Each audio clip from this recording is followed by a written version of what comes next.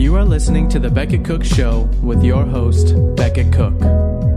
For more information about Beckett and his ministry, visit his website at beckettcook.com. To help support the podcast, visit patreon.com/The Beckett Cook Show. Please consider subscribing to the podcast and leaving a 5-star rating.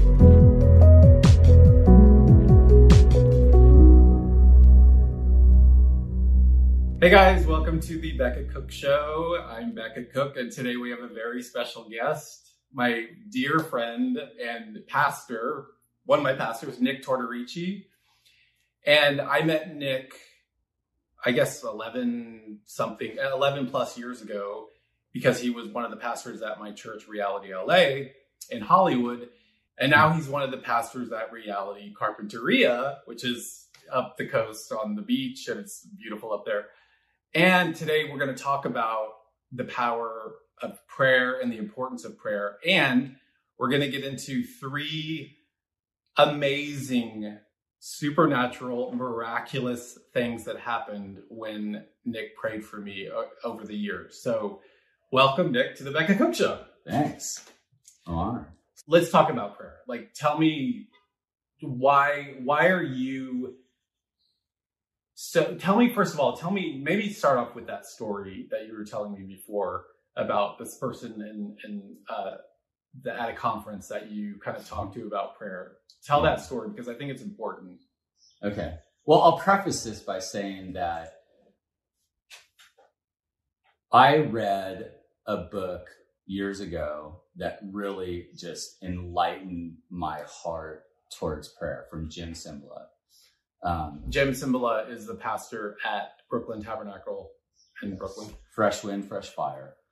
And it's interesting because Tim Chaddick and Britt Merrick and all these other people were reading this book at the same time, but we didn't even know each other at the time. Just so you know, Britt Merrick was the founder of all of the Reality churches. He's planted Reality Carpinteria back in, what year was that? I want to say 2003. And so, yeah, and then out of that came many churches, but out of that came Reality LA, which is where I got saved. So, yeah, so go back to that story. So that really just sparked my spirit about prayer. And I mean, I always knew that if God's going to do something, it's not going to be for me. Like, I have nothing to offer anybody. I in and of myself, I can't do anything. But through Christ, I can do all things. But I also know that, you know, that relationship that I have with him, if it's not intimate, that I'm not really drawing from the Father. Like, Jesus gave us the example, right? Like, it says that he went away to the mountain to pray. How many times did he do that? How many times did he just leave? Like, hey, wait, we need you. Later, I'm going to go pray. You know, and I know he gave us such a good example of that. Yeah. So, the answer to your question, though, is that through prayer, I've just seen God do so many things. We started Reality Los Angeles with, I want to say, about 15 people in our living room. Who's we, you, and... So me and Tim Chaddick, right, and 15 random people that decided they wanted to be on this crazy journey with us. Yeah. Right? And this was like 10... This was 2005. Okay. So before we planted Reality LA, we prayed for a year. So I was going to Reality Carpinteria, and Tim came on staff like soon thereafter. And then they started prayer meetings immediately at the church. But then we got a group of people from Los Angeles to come to my house every month, and we would pray for a couple of hours. So we feel like the foundation of all that we did was with prayer. I mean, Jesus is the cornerstone. And if Jesus is the cornerstone, like, everything that we have that is intimate with him is hinged on our relationship with him through prayer. Right. Because there's different ways that God speaks to us, right? He speaks to us through his word. He speaks to us through the Holy Spirit. He speaks to us through prayer. But we speak to God really primarily through prayer. Right. Right. Because it's like we're having a conversation right now. Well, when we're talking to God, it's the same thing. Yeah. So I just think that if we're not doing that, do we really have a relationship? Like, can we say that we have a relationship with someone if we never talk to them? And that's really the basic thing that prayer is. And I think that people make it complicated. Well, I was telling you earlier that, my example of that or illustration is if you have a spouse and you never speak to them, how do you think that relationship's going to do? Like you're going to feel distant. You're going to feel disconnected. You're going to feel completely, it's not going to be good. And it's the same.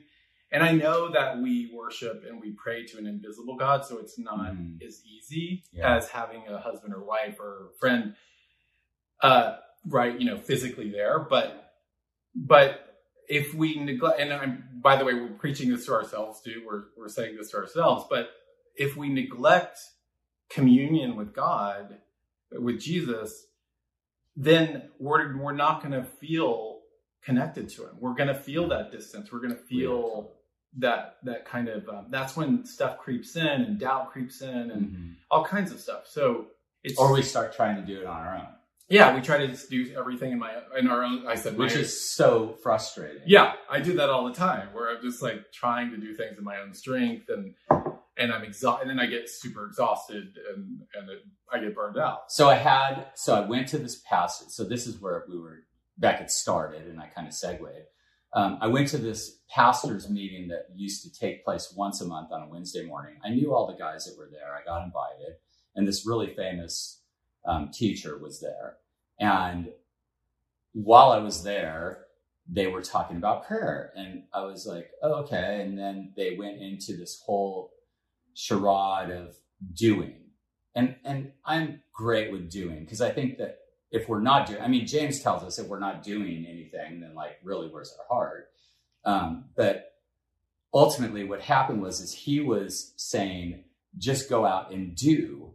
And we had just gone through this whole period with Reality LA being birthed, where I had this whole idea of like, there's no way I can do anything. Like I have to pray. Like God has to work in and through us. Yes. Well, he doesn't have to, but he can. And usually the way that happens is through our communication. Like it's not because I just came up with a good idea. I have all kinds of ideas that I might think are good, but there's good ideas and there's God ideas, right? Yeah. So I just said, well, what about prayer to him when he was saying all these things about doing? And he said, well, the issue is that most people, they pray and they don't do anything. And I said, okay, well, yeah, because I guess that's true. Some people pray, but then do we really need to do anything? That's my question. Is like, what did Moses do that God didn't initiate? Right. Like he could have said, oh, well, I've got all these people, like I'll separate them in groups and I'll have the strategy and, we'll do this and we'll do this. But that he was frustrated. Like he literally didn't know what to do. Like he was so frustrated. And then God's like, just trust in me. And, this is New Testament stuff, Matthew 6:33, but seek ye first the kingdom of God. Yeah. And all these things will be added unto you. Like we don't need to worry about how God is going to do things as much as we can be concerned or actually be anticipating that he's going to do things. So I like to say that if we have expectation, we're usually let down, because expectation is usually us coming up with an idea and it doesn't happen the way we think it's going to happen. And then we're bummed. But expectancy is a different thing, because when you're expectant, something's going to happen. You just don't know how God's going to do it or when he's going to do it or what he's going to do. So I was really frustrated and I just said, I don't agree with you. And this sounds like, so basically he was saying we need to go do, and you were like, but wait, don't we need to pray first? Yes. Okay. And so, I kind of got into a thing with them and he was really frustrated with me. And this guy, the funny thing is he's like a very famous author and all these different things. And everyone's like, what the heck are you doing, Nick? Are you kidding me? Like, who are you? I'm like, I'm nobody. I'm nobody, but like what he's saying is wrong. So why are you just going along with it? Because he's famous? Like, I don't know. So that's hilarious. Afterwards, of course, like all these guys came up to me and they're like, hey, are you okay? I'm like, yeah, I'm totally fine. But like, really, we need to be serious about our communication with God. Like, are we really trying to do things on our own, or are we really going to the Lord in prayer and then he's directing us? Like, perfect example, like I ride my bike all the time now. So I'm on a bike ride. I go past this lady and the Holy Spirit's like, stop and pray for this lady. I'm like, are you kidding me? I don't feel good today. I'm serious. Like, this is really true. So I go around the corner and I sense that the Holy Spirit says, if you don't go back, you're going to miss a blessing. I'm like, oh, okay. All right. So I turn around because I just want you guys to know, like, it's not like I have it all together or Beckett has it all together and we're like, hey, if you do this, everything's going to be fine. It's like, we need to hear this as much as you do. So we're preaching to ourselves, like you said. Yeah. So I turned around, I came back, I went up to the lady and I said, hi, what's your name? She said, why do you want to know? Wait, was she on a bike or was no, she was just walking. Okay. She had like a bag of groceries, older lady, right? And I said, well, I just sense that God wants me to pray for you. She goes, really? And I said, yeah. And she says, I was a missionary for 40 years. 40 years? 40 years in Australia and New Zealand. For 40 years. The Lord called me to go there.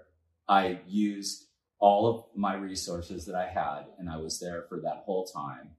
And I came back, and I'm living with my sister, but my sister's not a believer, and it's really tough, and she, like, it's just a difficult situation. And I said, well, can I pray for you? And all of a sudden she just breaks out in tongues. I'm like, whoa, I'm not kidding you. This really happened. So she breaks out in tongues. I'm like, okay.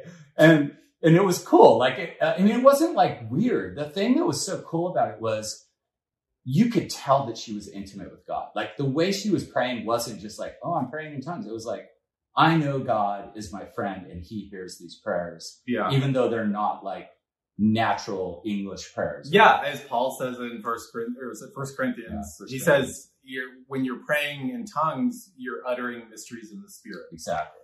So anyway, go ahead. So then I said, then I didn't say anything. I just prayed for her, and she was like, Nick, you don't know how much I needed that. You just don't know how much I needed that. Wow. And I think that the point of this whole thing is that the Holy Spirit was speaking to me, but how did I hear the Holy Spirit? I think it's because when we're in communion with God, we hear him better. We are more in tune with what he's speaking. Our spirits are open. Our ears are open. We're listening.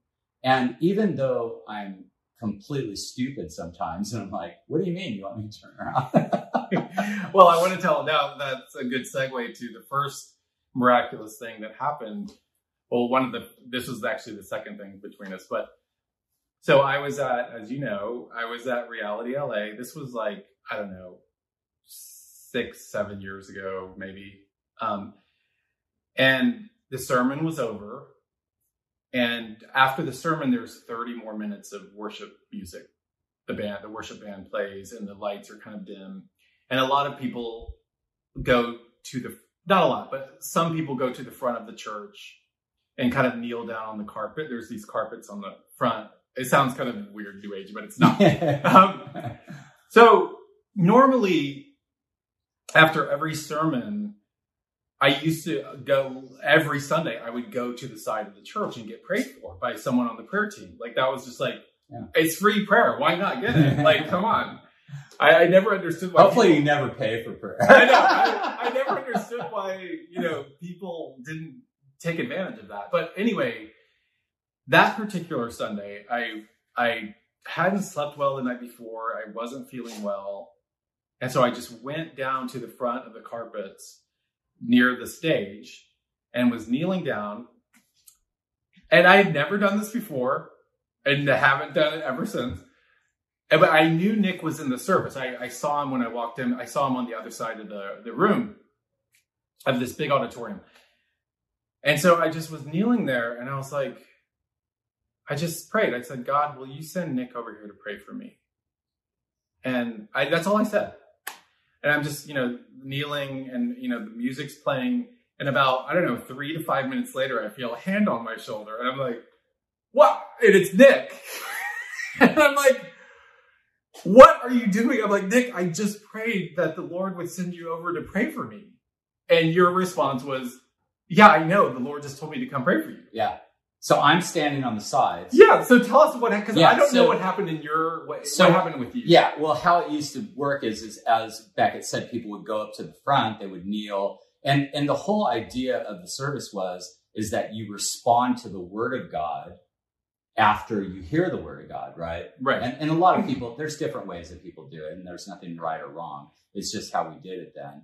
And we would have our prayer team on the wings. So we would be on either side of the auditorium, and then people would come up to us and they would ask us for prayer, and we'd pray for them.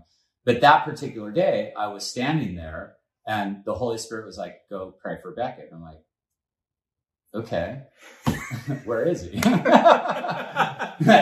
I don't know. There's like, how many, 1,000 people in the auditorium? Yeah, there were 1,000 people there. So I look down and I see you on the carpet. I'm like, okay, I got to go. And honestly, it's not something I ever did. That's what's really weird. When I think about it, I never did that. That was only one time. But didn't you stop and say, am I supposed to? Didn't you ask God like several times before you got to me? Like, am I really supposed to do this? No, I really knew I was supposed to do it. Okay. I really knew. Yeah. Like it was kind of like the Holy Spirit said, go pray for Beckett. And there's another time that I knew I was supposed to pray for you and you came up. I don't think we've ever talked about it. No. Yeah. Wow. And it's kind of bizarre. But so I was like, okay, and just like the lady on the, when I was on my bike, I wasn't so reticent because I'm on the prayer team, so I'm kind of like, that's what I'm here for. So I just went up, and when you told me that you were praying for me to come up, it was just like, wow. Okay, that's... Were you blown away by that? Oh, yeah. Hello. And so for me, for you, for God to do that, just to send you over after I prayed that, I didn't even need like prayer after that. Like, because that's all I needed. That was basically God saying, hey, I'm listening to you. I'm hearing your prayers and I'm responding to it like that. And it was to this day, like moments like that. And there's one really dramatic moment and one really cool moment with Nick, which we'll get into, but it's even that prayer that day when that happened to us to this day, like I'm so encouraged still, and it strengthens your faith so much. Yeah. And it's just like, you can't make this stuff up. No. And just, I think that when something like that happens, you just say, God, I know you love me. I know that you're watching me. I know that you hear me. And this isn't made up. There's no way that you can orchestrate that. Yeah. In fact, like a similar thing happened when I got the call to go to Reality Carpinteria. I'm in bed with my wife and I'm reading. No, I wasn't reading yet. The Holy Spirit told me, go to Isaiah 43. And I'm like, what? Okay, Isaiah. Okay, I know that second half is about the hope for Israel, but I'm not familiar with it enough to know what 43 says. So I'm reading, I get down to verse 18 and it says, remember not the former things, nor consider the things of old. Behold, I'm doing a new thing. Now it springs forth. Do you not perceive it? I will make a way in the wilderness and rivers in the desert. And I'm like, what? This is for Carpinteria. I knew in my spirit, like the Holy Spirit told me, this is for Carpinteria. Because you had been praying for a while. Yes, but I wanted to have some confidence. Just like you, it's as simple as you asking for me to come up. This was, for me, the same thing, but for a different calling, right? Yeah. And so I immediately texted to Adam Smith, who's in the ministry with me at Reality Carpinteria. He's the primary preaching pastor. And he's like, Nick, you're not going to believe this. I'm like laying here with my wife. The Lord told me to go to Isaiah 43. I got to verse 18, 19. I told her, this is for Carpinteria. Same morning, same time. That's impossible. That's crazy. Completely impossible. Then I text my friend Dominic Bally from Reality Ventura, and I tell him the verse. And he's like, Nick, you're not going to believe this. I'm like, of course I will. This is crazy. He says, that's the passage we've been praying for Carpinteria since January. I was like, okay, God, I'm in. Like, you don't need to tell me anything else. That's amazing. Because how could that be? 3 people, same verse, but with Adam and I, same time? Come on. reading, I mean, this is unbeknownst to either of us. We don't have a clue. That's crazy. That's God, only God. And you were talking earlier about, you mentioned before we started that, you were praying for Reality LA for a year before you guys planted Reality LA, but you guys didn't have some sort of like marketing strategy campaign on how to grow the church and 10 steps on how to grow a church in Hollywood. Tell me that story about what happened and kind of what was this like turning point for Reality LA at the very beginning. Well, so this is the thing. People used to come up to Tim, especially, but both of us, and say like, what was your strategy? Like, how did you guys do this? And how did you guys make this church in Hollywood? Yeah, we would just laugh. Honestly, this is really a trip. I had a vision of when I used to do youth ministry, high school ministry in my church back then. This is like in the 90s, right? And I had the Lord gave me this vision of people walking through the streets of Hollywood, evangelizing, that came from every field of work that you can imagine. And that was the vision. That was it. And I was like, okay, what is that for? Like, you know how visions and prophecy, like they generally, I would say most of the time don't happen the way you think they're going to. So, you hide it in your heart. So I hid it in my heart and I never even thought about it. So, we pray for Reality LA and all these things happen and the church gets planted. We start off with, I want to say like when we first started, we probably had a solid 50 people that were there at the church. And Tim and I had this idea that if we were in Hollywood and we had a church with 200 people, it would be like unbelievable. Like who's going to go to a church in Hollywood? I mean, I used to, because I was a production designer formerly, as Becca was. Yeah. And I used to go into Hollywood and go to talk to pastors and they would never call me back. I was just like, what is with this place? Like, and then I would find out like the pastor from this church, he lives in Laguna. I'm like, how do you know the culture? Like, there's a disconnect here, right? Yeah.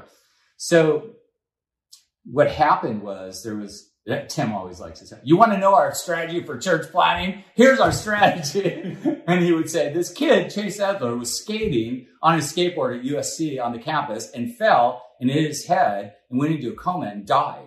That's our church planning strategy. And people are like, what is wrong with you? Seriously. Oh my gosh. Because it was tragic. But what we didn't know, and what we found out later, we kind of knew a little bit about him, but we didn't really know the extent that this guy was an amazing evangelist. Like his friends told me that when they were on the campus at USC with him, they would avoid him because they knew he would stop and evangelize somebody. What was his name again? Chase Edler. And this was, what year was this? This was 2006. Yeah, it was before I got there. But 2006. We were at, we were still at Michael Jackson Auditorium. At the middle school. Behind Guitar Center in Gardner Elementary School. Yeah. And so, Chase died and all these people that he had evangelized, they all kind of woke up. They were like, what the heck? That could happen to us today, tomorrow. We don't know. Yeah. That could happen to us. And they started coming to church and they started inviting their friends. I mean, this is so organic. I have to tell you, like, how churches have like strategies, like we're in a market, we're going to send cards, we had nothing. Yeah. Like literally nothing. Reality never did that kind of stuff. We did hand out cards before we started. Oh, you did? And I have a really funny story. So like I'm on Sunset Boulevard, we're handing out cards. I'm with a bunch of guys from CARP that used to be there. And we walk up to like close to the Viper Room. And there's all these kids that are kind of goth, like hanging out against the wall. And we hand them cards and they're like, Reality LA, what's that? Because of course it sounds like either a cult or like something wrong. Yeah. Reality, like what is that? And I say, it's a church. And they're like, ha ha ha, we're all Wiccans. And we were just like, that's where we're going. We're going to Hollywood. Wait, by the way, tell my audience, why is it called Reality? Where did Britt come up with that name? So Britt, there's a verse that says Jesus is reality. And what's the verse? I honestly don't remember. Oh no! We'll look it up. Yeah. So getting back to the story. So we went to Chase's funeral and there were like between 800 and 1,000 people. Like it was unbelievable. We didn't know he had a twin sister. And his father was remarried and he had a stepmom, and his mom was single, and she was an unbeliever, and him and his wife and his sister were all Christians. So there was this chasm. This was just such a defining moment, because you saw that his dad and his stepmom they wanted to celebrate his life, because they're like, without a doubt, he is with God. Without a doubt, he's with Jesus. Like, this is a no-brainer. We know for sure. We don't even have to think about it. So they're kind of celebrating his life, even though it's difficult. And I'm sure they mourned and went through all the things you go through with death. But his mom was completely broken. Because she wasn't a believer. Right? She was not a believer. And I mean, she's a mom. Yeah. So, like, of course, it's okay for her to be broken. I'm not saying because she was an unbeliever that was it. But the contrast was hope and no hope. Right. Because she wasn't sure. Like, in her mind, it's like, well, is there a heaven? Is there a God? Whereas in their hearts, they're like, we know that Jesus is real. And we know that Chase loved Jesus. And look at the evidence of these people that he affected their lives. So that's how Reality LA started their growth, was through that.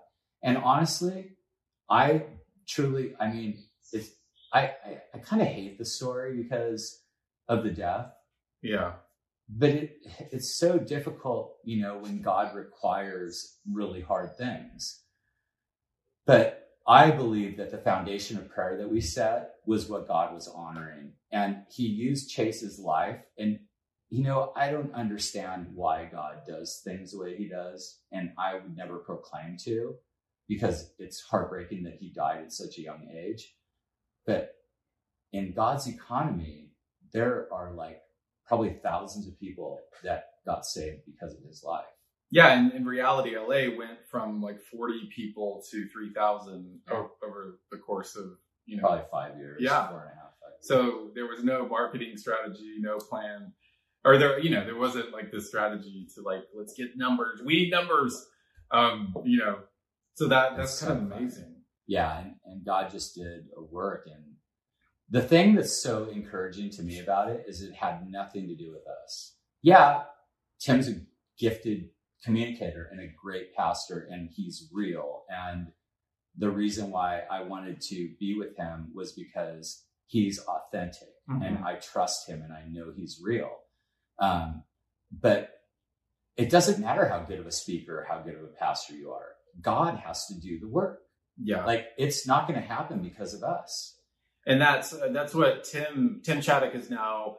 He left Reality LA in 2015 to plant a church in London called Reality Church London. Mm-hmm. And now he's back in California at Reality Ventura. I'm getting all confused now. The coastlands. That's what we call it in Carpinteria. He's now the pastor at Reality Ventura. But what I loved, and when he left Reality LA to go to London, I remember I came out to kind of give a little tribute to him. Mm-hmm. And one of the things I said was, which I loved about Tim, is his transparency, because when he preaches, he's so transparent about his own life and his own kind of struggles or whatever, that it creates this environment where the church is open to confessing sin and not being ashamed to confess your sin to one another. And so there was such an amazing transparency at Reality LA, and where you knew that if you went up to get prayer and you said, hey, I really messed up, I need prayer, there was no, shame or judgment. It was yes, let's pray. And thank you for confessing, and let's you're forgiven. So I love that aspect of it. And honestly, that was the whole thing for us on the prayer team was, we're not here to give advice. We're not here to tell people how they should do this or do that. We're here to pray for them, and God's going to do the work. We're not going to do the work. Well, I want to talk about, because this is the next thing that happened on the prayer team, when you were on the prayer team that day. So I had, this is in my book, but a lot of you don't know this story, but I since I was a teenager, I think, I started to struggle with depression. And it was kind of mostly like a morning depression. And it wasn't like a debilitating, but it was definitely like pretty severe in the morning. So I kind of just struggled through it my whole life. And when I moved out to LA, you know, I felt it every morning. Every morning I would wake up, feel this like heavy depression. And then every day, by the end of the day at night, it's like, it was almost like climbing a mountain every day. And by the end of the day, I would finally be okay. Wow. And feel great. I would feel like that's why I was such a night person. Like I felt great at night. And then the next day would start all over again. And I remember Mariska Hargitay, like she took me out to dinner and she said, you know, she asked me about like, what is holding you back? Like what, she actually like said, you need to go to therapy or something. And so finally, I think that's what did it. And I actually went to a therapist or whatever, and I got on, he put me on medication, on Wellbutrin, antidepressant. And so I took the Wellbutrin and it was like amazing. I mean, it immediately, like the depression was gone. It just kicked it out. And so I was like, this is a miracle drug. This was before I was saved. And this was probably like 5 years before I got saved.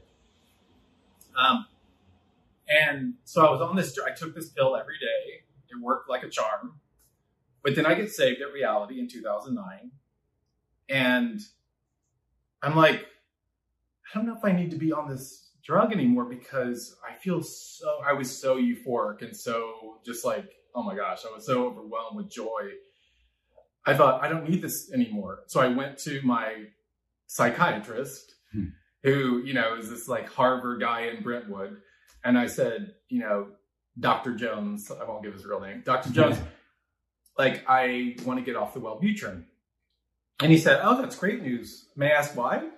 And I said, well, I met Jesus and like, I don't. Wrong answer. I know, wrong answer. I was like, I met Jesus and I told him the whole story. And I said, I don't think I need this drug. I don't think I need it anymore. And he was like, he literally got out his notepad and wrote like a prescription. He's like, why don't we keep you on for 6 more months and then we'll talk about it. I was like, no, I want to get off now.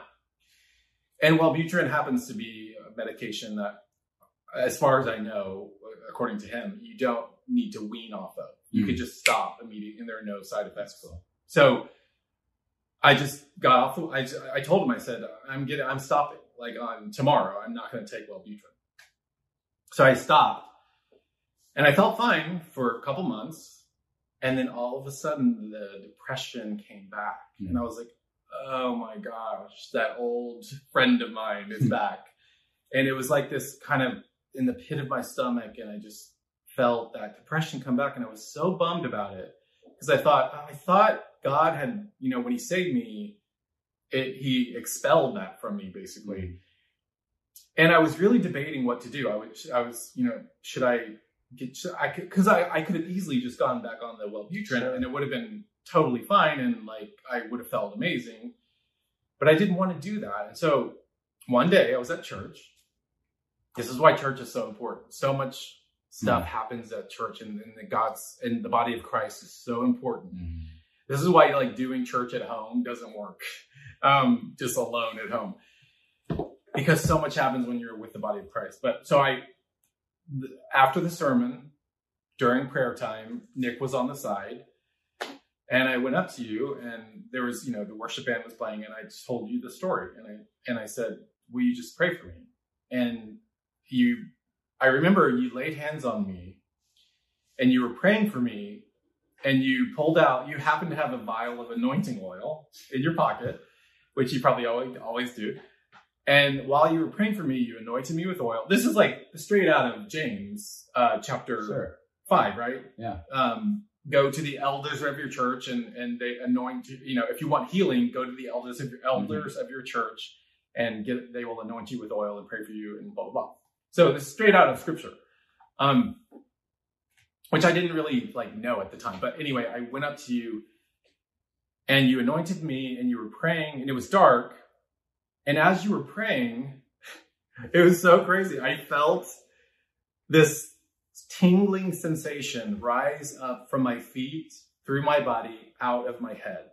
Like, it's like it came out of the top of my head, and I immediately just started crying. Like tears just like automatically started coming. And I felt this like huge burden lift off of me. And your eyes were still closed. So you didn't really see like that I was crying, I don't think. I don't remember that. And then after you finished praying, as I recall, I said to you, Nick, I think I just got healed. And your response was, you said, do you remember what you said? Yeah. You said, I'll never forget this. You said, yeah, I know. I think you did. You said I could feel the Holy Spirit. Yeah, I do remember that. Yes. And I was like, oh my gosh, that's insane. And so since that day, I've not had an ounce of depression.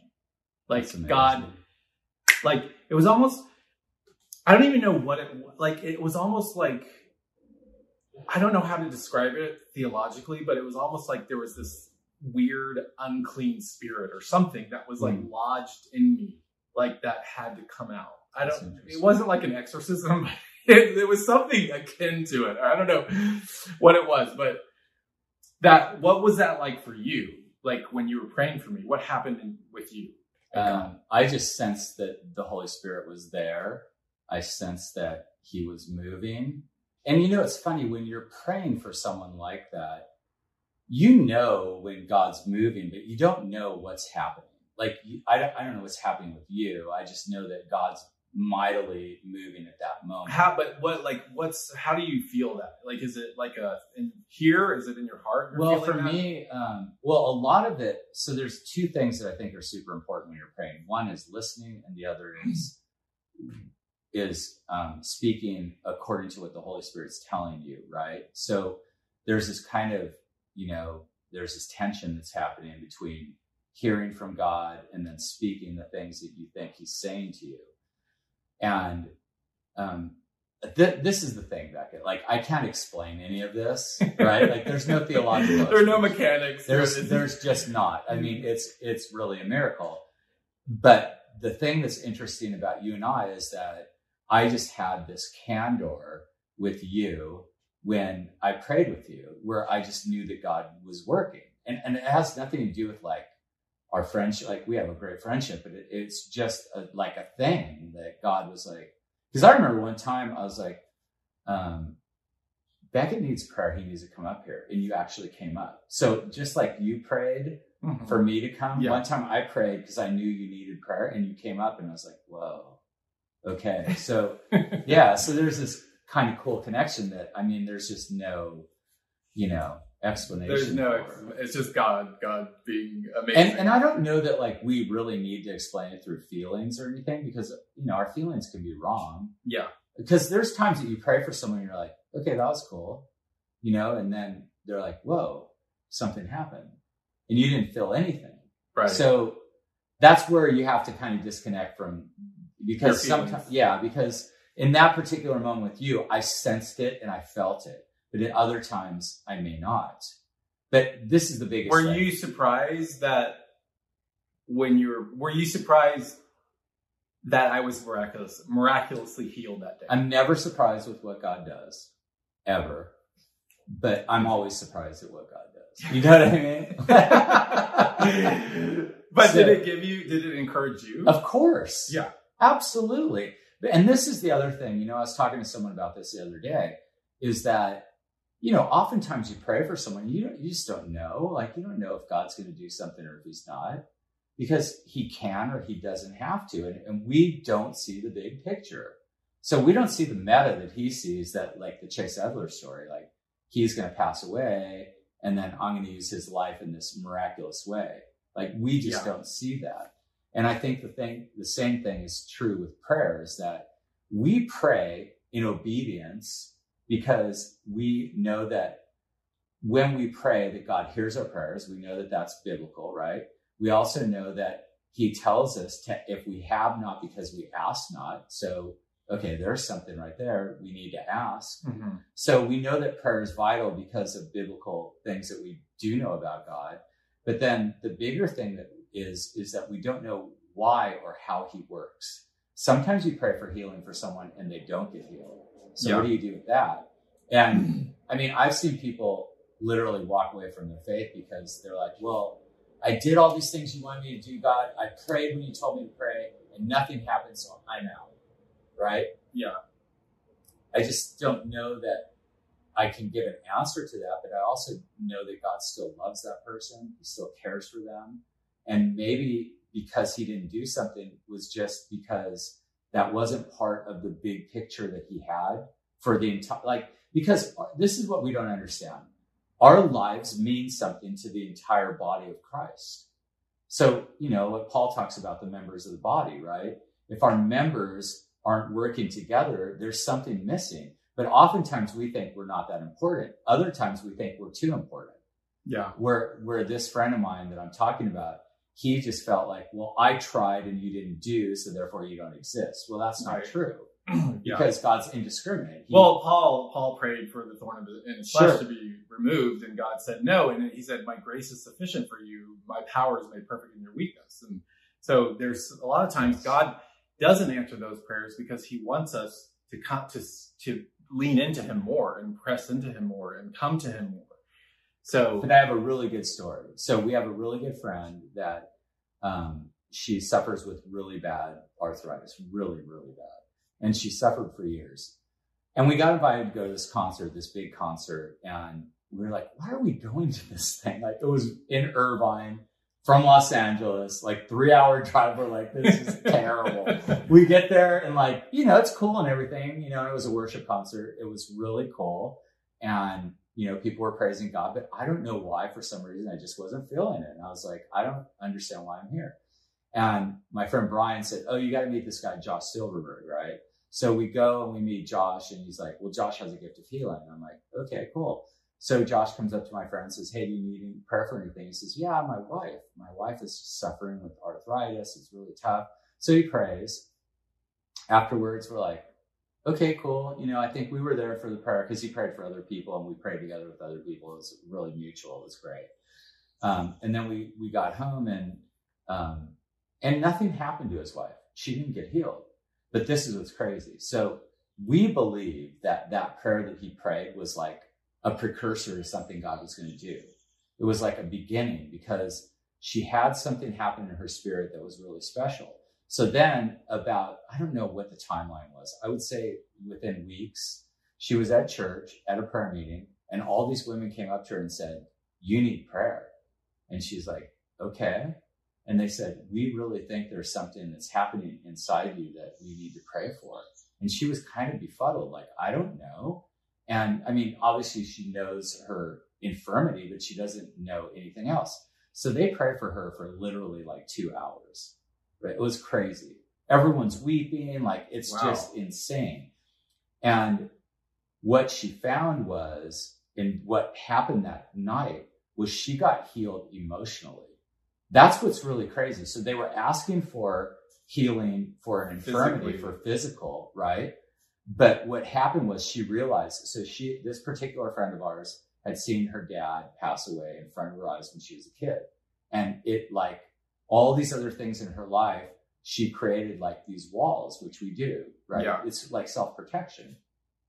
But what she didn't realize was she had never let go of this her whole life. I mean, she's almost 50 at this point, right?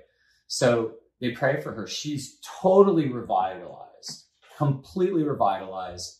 And what was interesting was when she got healed emotionally, her physical healing took place. Not 100%, but she was way better. And now her outlook on the world, how God's using her, what he wants to do with her life, how he's real, how he spoke to her at that moment, and all the things that happened that night, it changed their family. It didn't just change her, it changed her husband, changed her kids, changed their entire family. Wow. So it's not always that we pray for something and it's like, oh, we're going to get that. Because it's not like God's Santa Claus. Right. Right. And I want to ask you about your kind of approach to your personal prayer life and even your kind of morning prayer on Instagram. But before I do that, I want to tell one more story. about a miraculous thing that happened with us, or just a supernatural kind of thing that was such a huge confirmation to me and a blessing to me. So in 2014, or maybe it was like 2013, but I felt God really calling me to seminary. It was such a I did too. Intense call. And I always say this, it felt like I was on a train and I was going to seminary and I could not get off. Like, it was weird. And one way ticket. Yeah. And it was like Jonah, God telling Jonah to go to Nineveh. But so there happened to be a prayer meeting there was a prayer meeting like at someone's apartment that night. Oh yeah. Ian Gilligan's. Yes. So yeah. I went to this prayer meeting and Nick was there.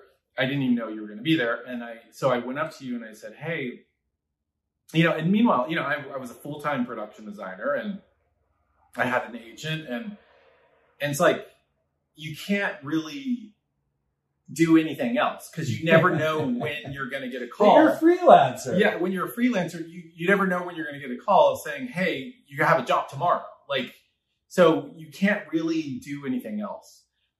And so I went up to Nick and I said, hey, I feel like, can you pray for me? Because I feel like God's really calling me to seminary, but I don't know how this is going to work because I'm going to have to turn down like 80% of the jobs I get from my agent. And I don't know how I'm going to pay for seminary and how this is all, the money thing is going to work. And Nick prayed for me. And then after you prayed, do you remember what you said to me? I said, if it's real, God's going to provide 100%. Like, I'm sure he's. No, you said it was even more confirmation than that. You said, I remember the quote exactly. You said, I think God is going to pay for your seminary, right. And that's going to be confirmation that you're supposed to go. That's absolutely. And I was like, what? And I was literally like, what? That doesn't. I was like, that doesn't make any sense. Ridiculous. Like, it sounds crazy. Well, Andy Warhol says someone's got to bring home the bacon. Yeah, exactly. So, and then of course God ended up paying for all of my seminary, which was total confirmation. Total miracle. But that was such a great confirmation just from Nick praying for me and from him saying that to me. I felt like, okay, God's got this. And that's the other thing too. It's like when God calls you to something, he provides. Like, he owns the universe. He's like, if you just do what I want you to do, don't worry, I got you covered. But how many times in the Bible do people do the same thing? God told Abraham, leave your father and go. And he's like, no, I'll stay here for a while. And the thing that's so cool is that God is a God of grace. Yeah. And he didn't destroy Abraham because he didn't do it immediately, but Abraham did obey eventually, right? He did what he was called to do. But you see that throughout the whole Bible. And I remember I used to read the Bible and go, what is wrong with these people? Why don't they get it? Why don't they just do what God told them? And then I'm like, duh, I'm the same way. Yeah. So let's talk about, how do you approach prayer daily? Like, do you pray daily? Like, is it morning? How do you even get into it? And what do you do? I have a routine, but I don't have a routine. So this is really cool. And you guys, I've had ups and downs in my prayer life. It's not like this has always been great, but in the last couple of years, it's been really amazing what the intimacy that I have with God right now. And honestly, a lot of it had to do with me, and I'm sure that you guys can relate to this a lot, is that it was just busyness. Like, dude, you would be working like 12, 15, 16-hour days all the time, back to back. Yeah. And I'd have jobs on jobs. It was just crazy. Yeah. And that's all it's so hard to get your head wrapped around. I know. When I was in the middle of a job, I literally couldn't pray because I was just so... I could. I'd be, God, please help me. Well, that's all I could do. I'd be like, God, help, please help. And, yeah, go ahead. So when COVID happened, I don't know. I can't give you a moment in time or a word or anything that happened. I just had time. Mm-hmm. And I was like, I've got time. This is ridiculous. Like, there's nothing going on. Like, I'm not needed anywhere. It's just me and God at this point. So like, what am I going to do with my time? So I just started really pressing in. And when I say pressing into prayer, like, it wasn't me asking God to do things, which they call intercessory prayer. It was more of me sitting and hearing from God and waiting on God and praising God and just being silent. It was meditation, honestly. And I don't know, it was just interesting. There was just a click that happened in my heart, and I was like, what am I doing? Like, I'm not spending enough time with the Lord one-on-one, you know? Busyness has just like overtaken. And this is the funny thing. Like, we allow that, you can always carve out time for what you want to do. Yes. Yeah. Like, well, that's what Jesus says to Martha when, Martha's super busy and Mary is sitting at Jesus' feet. Yeah. And Martha's complaining that Mary is just sitting there at Jesus' feet. And Jesus says, she has the better portion. Yes. Like, you're like, stop being so busy. So yeah, it's like, we love, especially in our culture and with social media, we love to be busy. And like, well, and it makes you feel important. Like, yeah. I'm so busy. Like, people ask you, how's it going? Oh, I'm so busy. I'm so busy. Oh my gosh. Is that like, I'm so guilty of that. Terrible. I know. It's so terrible. So anyways, during that time, I had a friend call me and he said, hey man, like, it's COVID. I'm kind of sick of the fact that I'm not going to church. Like, let's do church in my backyard. Right. And so we started this thing called Yard Church that I'm not there anymore. Obviously I'm at another place, but during that time, it was something that God was working in my heart and just reestablishing some really basic foundational things. So the answer to your question is, like, my routine right now is I wake up super early. It's kind of ridiculous, but I wake up super early. Like, how early? What are you asking? 4. I just talked to a friend of mine. She's amazing. This woman in Canada, and she wakes up at 3:18 every morning, and she prays for 2 hours. God bless her. I know. And then she works for the rest of the day. Yeah, well, I wake up like usually 4:30. I mean, sometimes 5, but most of the time around 4:30. I woke up at 5 this morning, which was a miracle. Anyway, that is a miracle. Yeah. Just so you know, that's a miracle. Beckett cooked up at 5. But I just spend time just waiting on the Lord, and it was interesting. Do you read scripture first, or what? No, I actually just wait on the Lord. Like, I meditate. I think. But when you're waiting, okay, so tell me what that is, because when you're waiting on the Lord, do you just say, God, I'm waiting on you, and you just sit there? Or sometimes I just focus on a thing. Like, sometimes I focus on Jesus, just the word Jesus. Mm-hmm. And I think about Jesus. I think about his attributes. I think about who he is, what he's done, all of the things that have to do with Jesus. Sometimes, this is really funny because I got this from Ragamuffin Gospel, Brendan Manning's book, like from the 90s. Mm-hmm. He would say, Abba, I belong to you. And that was like his kind of thing that he would say all the time. And sometimes I do that, like, to remind myself that I'm not my own, mm-hmm. that I'm actually his, and that because I'm his and I'm adopted, I'm accepted, and I'm an heir, a joint heir of the kingdom of God, and he's given me his signet ring, and I am that person. I have to remind myself, because we don't always think like that. Yeah. Like, so, I always say, like, we're literally royalty, and we don't even. Yes. Like, we think Harry and Meghan are royalty, right. or like whatever. We like love seeing things about them, but it's like they're not even. We're royalty. We're actual eternal royalty, which is insane. Yeah. And God's not always in Montecito. He is a lot. Just kidding. So yeah, I mean, that's one of the things I do. And then one of the things that the Holy Spirit impressed on my heart was begin with blessing. And I was like, wow, that's so cool. Begin with blessing. So I begin my day blessing, and the Holy Spirit puts people on my heart. So I have this like running list that I make, and I'll be going through the day, and the Lord will put someone in my mind. And like you say to people, I was thinking of you today. Mm-hmm. I'm always like, well, that's cool, but isn't it better if you would just pray for them? So, yeah. Right? Yeah. And then I was thinking, well, you know, when you tell people, I've been praying for you, they're like, yeah, that's great. Because they kind of believe you, but they kind of don't. Sometimes they're like, yeah, sure, you're just saying that.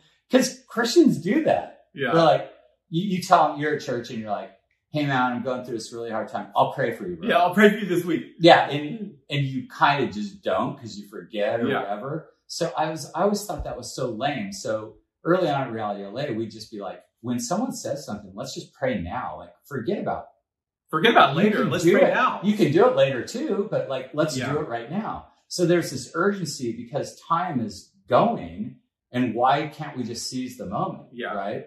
So this whole idea of begin with blessing, and the Lord would put people's names on my heart, and then I would pray at the beginning. I pray at the beginning of the day, like, who do you want me to pray for, Lord? What do you want me? And then what I do is I look at the person's name and I think about them, and I think about their presence. I think about them as a person, because we all have this spirit about us, right? We're all so unique, and their spirit kind of comes alive in my mind and my heart. And then I decided that I was going to do voice memos. On Instagram? No, this is not even that. Okay. This is before I did that. Okay. So I would actually turn on my voice memo, and I would say the prayer that I wanted to pray over the person, and I would just text it to them. Yeah. Right? Because I was like, the Lord put them on my heart. I don't even need to tell them like I'm praying for you or whatever. Just send them the prayer. Yeah. And what's cool about that is, and what was encouraging was, the Lord started showing me that, like, not only was it good for the moment, but like people would save that. It meant something to them. Yeah. And that's just the Holy Spirit. It's not me. I'm not special. This is. I think I've gotten some voice memos from you. Oh, I'm sure I have. Yeah. I'm sure you have. Yeah. But then during that time, I kind of sensed, so what happened was I sent my friend Josh one of these text prayers, and he's the guy I told you that like has a gift of healing. And he says, Nick, no one ever prays for me. And I was like, you're kidding me. No, really? He's like, no, people come to me for prayer.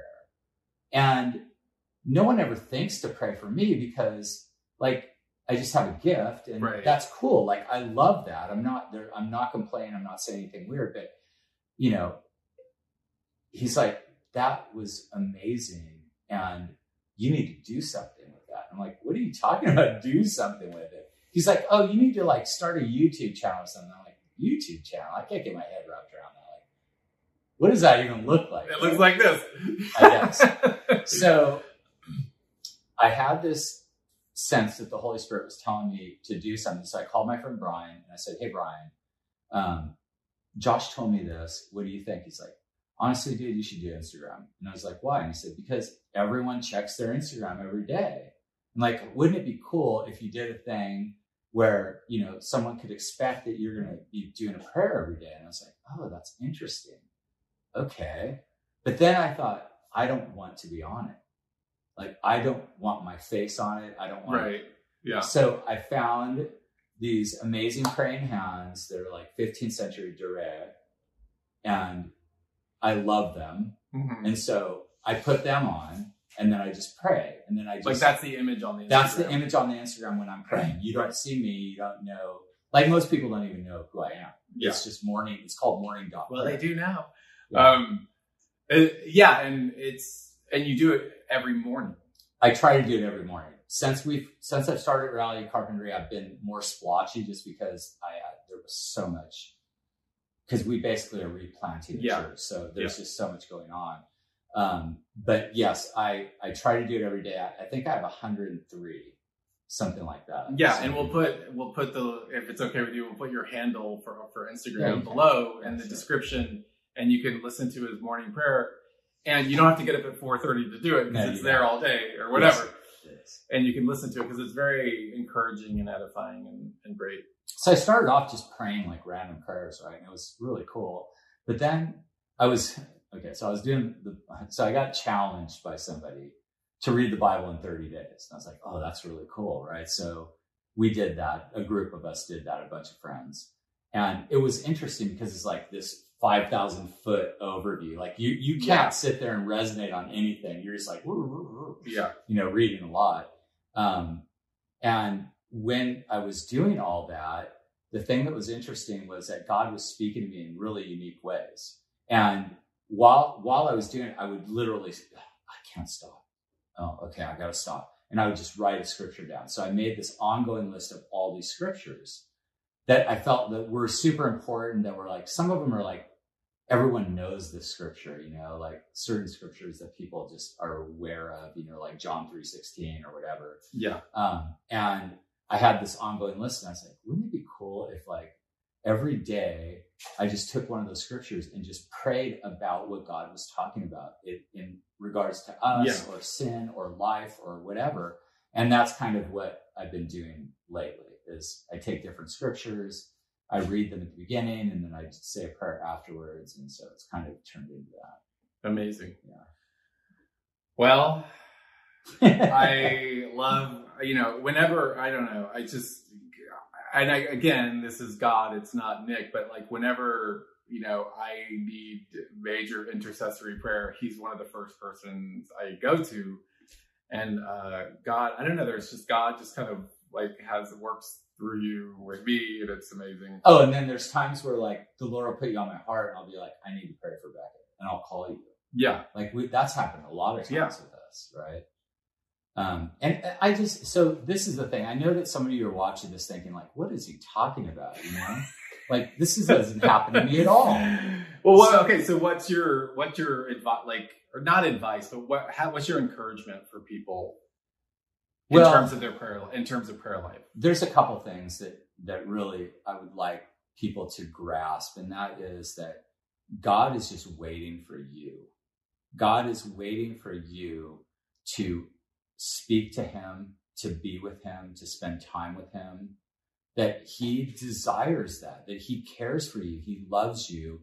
He knows everything about you, and he even knows the bad things about us, and he still cares for us and loves us through that. And that is the first and foremost thing that I think that we all need to receive, because we need to receive a lot of things. It's not like just doing all the time. And through that understanding, then just becoming more intimate with God and just really spending time with him. Now, it's going to manifest itself different in everyone. Like I'm not telling everyone that they're going to be like me or like you or anyone else. We're all going to be different, but there's one unique thing about Christianity.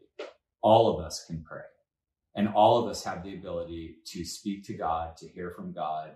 That's a universal thing. Well, the veil is torn, and we can walk into the throne room of God at any time. We have full access, and we can literally, it's like, I used to, like when I first got saved, I kind of likened it to, I mean, this is kind of corny now. It feels corny, but I likened it to like, it's like I could get on the phone right now and just pick up the phone and call the president of the United States or whatever, or the king of whatever, the queen of Queen Elizabeth. I can pick up the phone and call. But how much more so can we just immediately walk into the throne room of the King of the universe and talk to him? And why? This is the thing. Why do we do that first? Why do we always go, I'm going to call my friend? Like, I need to ask so-and-so, whatever. Yeah. And there's nothing wrong with that. Like, I'm not saying there's something wrong with it, but like, if we have full access to the King of the universe who loves us and cares for us more than anything that we can even imagine, then why isn't that the first thing that we do? Yeah. So remember I was sharing with you earlier, Matthew 6:33, seek ye first the kingdom. So that the Lord's just been impressing that on my heart too. Like, why do I not just seek him first? And by the way, I don't always seek him first, just so you know. Like, it's not like I'm this great person that always does everything right. I don't. And that's the cool thing, is that he knows we're human, and he knows that we're frail, and he knows the things that stumble us up sometimes. But if we have this access, it would kind of be like, well, I'm a Disneyland freak, so okay, I'll use this. So it'd be kind of like, we're going to give you a membership to Club 33. So Club 33, just so you know, is where Walt Disney used to hang out. It was his apartment in Disneyland. Okay. upstairs. Oh, right. I know. Yeah, I've heard of this. Yeah, it's in the Orleans section, right? Right. And it would be like, okay, here's the ticket. You can go whenever you want. And you're like, nah, it's all garbage. But you have to be a Disney fan to understand this. Like, this is only for people that are Disney fans, Disney right? That would get this. And then you were like, nah, I'd rather just hang out and like, I don't even want to see it. It's like, why? You have full access. It's okay. I don't need it. Like, I'm better than that. I don't need that. It's kind of like what we do with God. Yeah. It's like, yeah, we have full access to you, but like we have the Holy Spirit living within us, and Jesus forgave us. So do we really need to do that? Well, I just always go back to the source, right? Yeah. So Jesus is the source. And what did he model? His disciples are like, Jesus, what are you doing? And Jesus is like, I'm going to go pray. So he goes up to the mountaintop and prays. And they come to him and they're like, this is in Mark chapter 1. And they say, hey, everyone's looking for you. And he says, well, we're going to go to the small towns because that's what God wants. Well, how did he know that was what God wanted? Because he spent time with him. He heard from him. The Father told him, I want you to go to other places. Yeah. And he was, at that point, he's just being obedient. So it's kind of like the whole thing with the scripture for me with Carpinteria. At that point, I knew he's calling me because it was just ridiculous, right? But I can choose to be disobedient or obedient. And in my mind, I was like, if I don't do this, you're going to end up in the belly of a giant fish like Jonah. Yeah, or on a fishing boat in Carpinteria. Something. But it's just, my desire is to be obedient to him. And this is another thing I think culture doesn't understand now. Paul says he's a bondservant. He's like, Jesus has done all for me, so my life is his. I'm no longer my own. Okay, so if we're truly no longer, because we say these things, like they're like little colloquialisms. Colloquialisms, yes. Colloquialisms. I know that. But we say these things and then we don't do them, right? Mm-hmm. But the fact is that, yeah, I'm a bondservant to the King of Kings, the Lord of Lords, and I'm his son, and I'm his joint heir, and I'm all these other things. So am I going to be obedient when he asks me to do something? Am I going to trust that what he asked me to do is better than what I want to do? Because a lot of times, we live in a society now where we're like, I have my own authority. I can do whatever I want. Yeah. What's really funny, when we first started Reality LA, a lot of people used to come up to me and go, but what about my freedoms? And I'd be like, yeah, you've got freedoms. Like Paul even talks about it. Like I'm free in Christ. I can do all things, right? Everything's accessible. I can do whatever, but it's not needful for me. Yeah. It's not best for me. And I love in Galatians how it says, your freedom, you're free to serve. It doesn't say you're free for yourself. Or free to sin. Yeah, it says that you're free in Christ so that you can serve other people. So I think that, those kind of things matter. It matters the way that we perceive how God is wanting to spend time with us. He's desiring to be with us. And he wants that intimacy probably more than we do. Yeah. Yeah.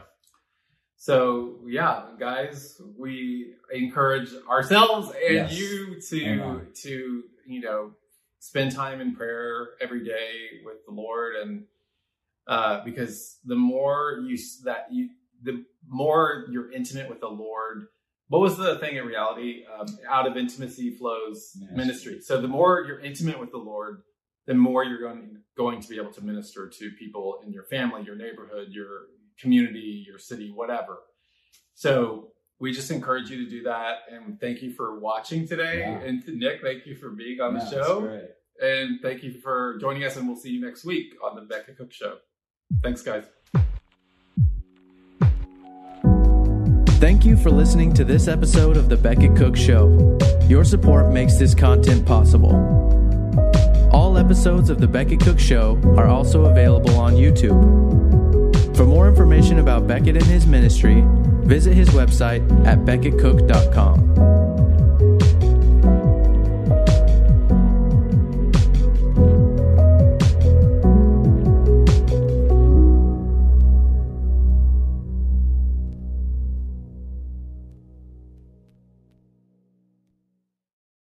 What do you do when your world is falling apart?